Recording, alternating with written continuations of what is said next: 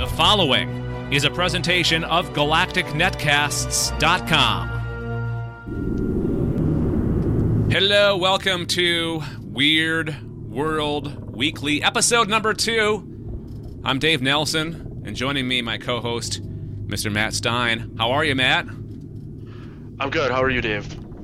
Not too bad. This is the show where we discuss the weird, the odd, the strange, the unusual, and give it to you in 15 minutes or less. Kind of a guarantee, not really. We'll see how it goes.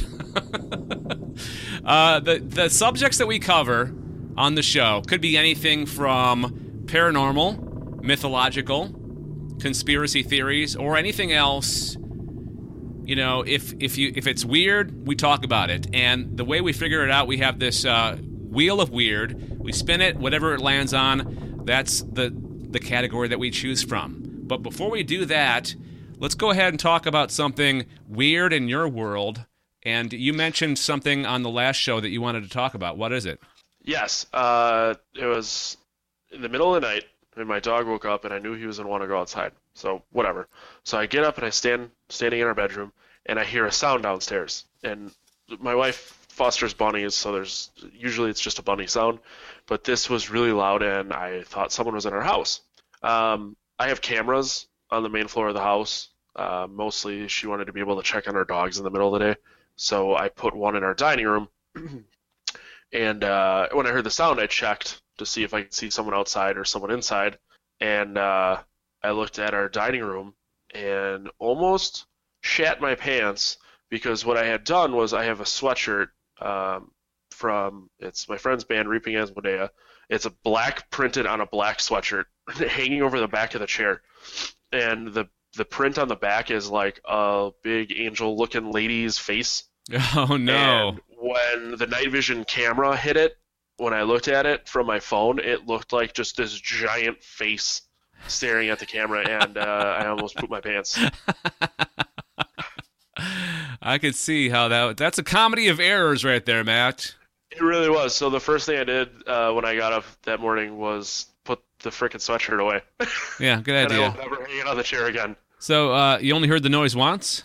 It was like 2, but I think it was just bunnies shifting a cage. Okay. Yeah, we get that too. We've got one bunny, and he'll make a lot of noise. Like he'll run around the cage and knock things over, or jump down from the second level, and that'll generate noise. So I get it. Yep, yeah, it happens all night.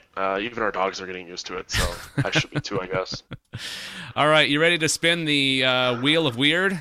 Let's spin it, Dave. All right, here we go. I gotta wind up, make this thing go really fast. So here we go.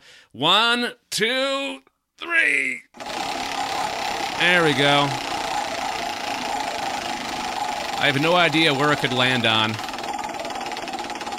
Could be anything. Conspiracy, mythological, paranormal, grad bag. And what's it going to be this time? Conspiracy. All right, let's start the clock. Get it going, 15 minutes or less. And you brought this story to the show, so you get to talk about it. Yes. I spent some time in the subreddit Conspiracy, which, if no one's ever been there that is listening to this and you're into conspiracy, that's where you want to go. So I found this interesting story about over 100 microbiologists are dead under mysterious circumstances. Whoa. At the time of reading the story, I think they just hit 100, but it's kind of this ongoing thing. So it is well known that all of these microbiologists have been working on highly sensitive or government-funded research projects that are tied to bioweapons or viral pandemics. Okay, wait. Talking about this. Yeah, let's talk. Yeah, we're talking about this in the midst of the Ebola crisis. So it's weird that we would bring it up. I don't know if I necessarily would call the Ebola situation a crisis. Depends who you talk to, I guess. But that's or what news channel you watch. That's true. That's a different topic there. But of some of these silenced microbiologists, it is well thought to be that they are whistleblowers who knew too much, and the government decided that they needed to die. So of those deceased, we have Li Zhongwu, who was 61, and he died May 22nd of 2006 after suffering a blood clot on the brain. He was spearheading the organization's fight against global threats from the bird flu, AIDS, and other infectious diseases. And by all accounts, he was in perfect health, right? Yes, yeah, absolutely. No one had any idea there was anything wrong with him, and he just up and died one day. And he was the Director General of WHO since 2003.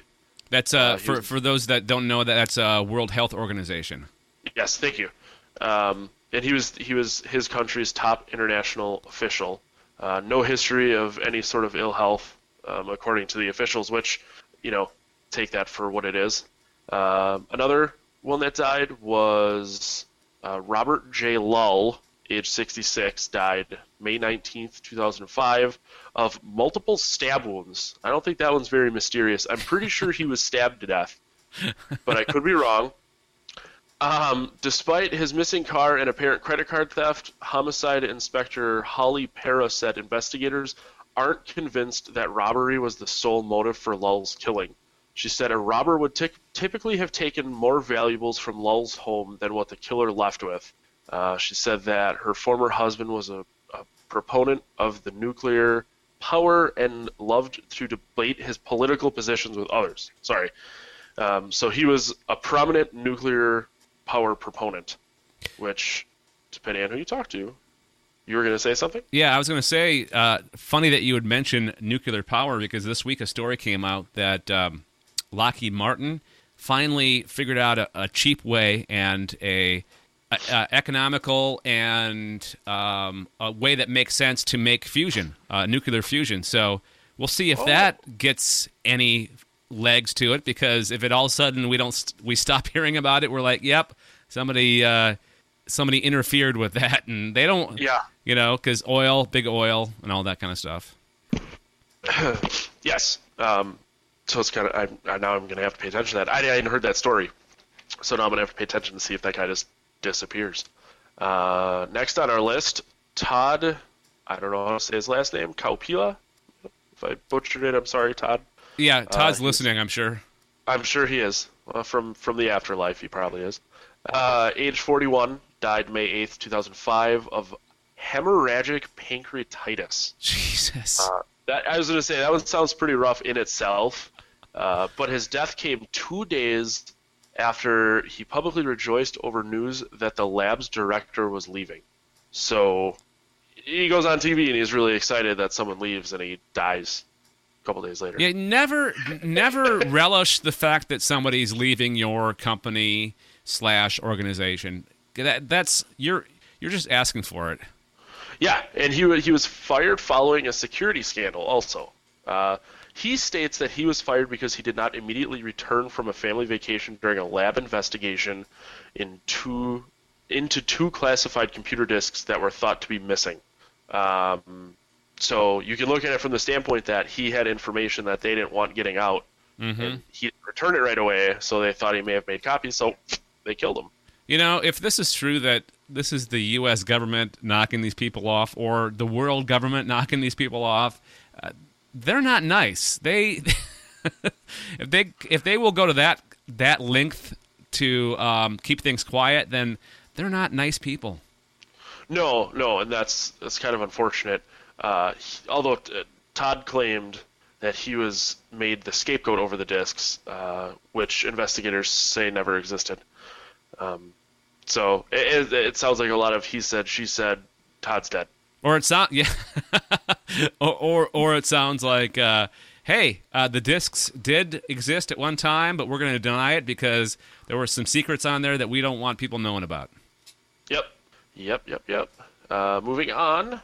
Professor John Clark, age 52, died August 12th, 2004. He was found hanging in his holiday home. Ew.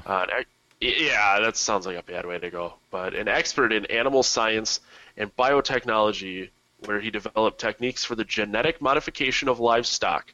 His work paved the way for the birth in 1996 of Dolly the sheep. Yeah, we all remember Dolly. That's for sure. Yep. The first cloned animal. Adult animal, at least. He was the head of the science lab which created Dolly the sheep. Professor Clark led the Roslin Institute in, oh boy, Midlothian. Yeah. I should really brush up on my other language countries. You know what that sounds like? That sounds like some weird Middle Earth name, or a name from like Game of Thrones. Midlothian. Yes. Midlothian. Professor Clark was one of the world's leading animal biotechnology research centers. Excuse me. Midlothian was one of the world's leading animal biotechnology research centers. He played a crucial role in creating the transgenic sheep that earned the Institute worldwide fame, which later stemmed into more cloning and things of that nature. So cloning as we know it started from this guy. Wow. And now he's dead. He's a pretty... And what seems even weirder is that they just like, yeah, he was hanging. Like, they didn't say, hey, it might have been suicide. Hey, he was murdered. No one really cared to look into that. Mm-hmm. Just was there hanging. They swept it under the rug, it sounds like, you know? Absolutely. Well, it sounds like they did that with a lot of these. Like, Todd, his hemorrhagic pancreatitis. That's not something you just hear of people getting that often. You think they would have looked into it, especially someone of his status. What's odd is the sheer number of these researchers that have died under mysterious circumstances. What is the number? No, it's just it's. Oh, just the number in general. Yeah. Oh, yeah, absolutely. Because the website, which I'm assuming it will be in the show notes, has 80. That seems like a high number, don't you think? Yes. Well, it says. It starts off the top. It says the world's top antivirus microbiologists are being killed off. By 2005, 40 were dead. Today, over 100, many murdered. The rest died under very suspicious circumstances. And this was last updated on January 14th of 2014.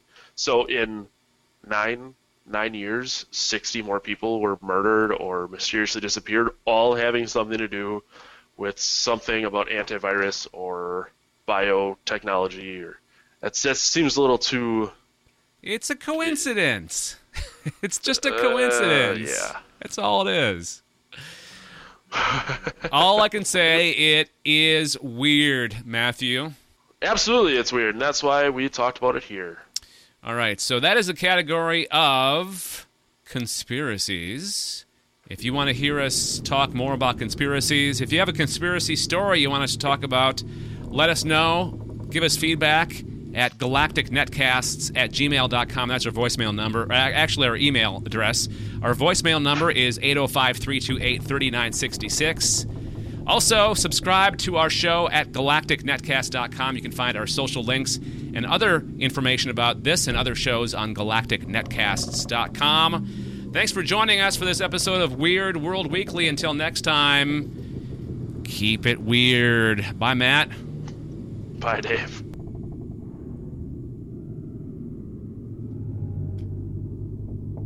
I'm still here. I know, so am I. You have been listening to a presentation of GalacticNetcasts.com. For more about the show you just listened to, including how to subscribe, give us feedback, links to our social feeds, and more, please visit www.galacticnetcasts.com.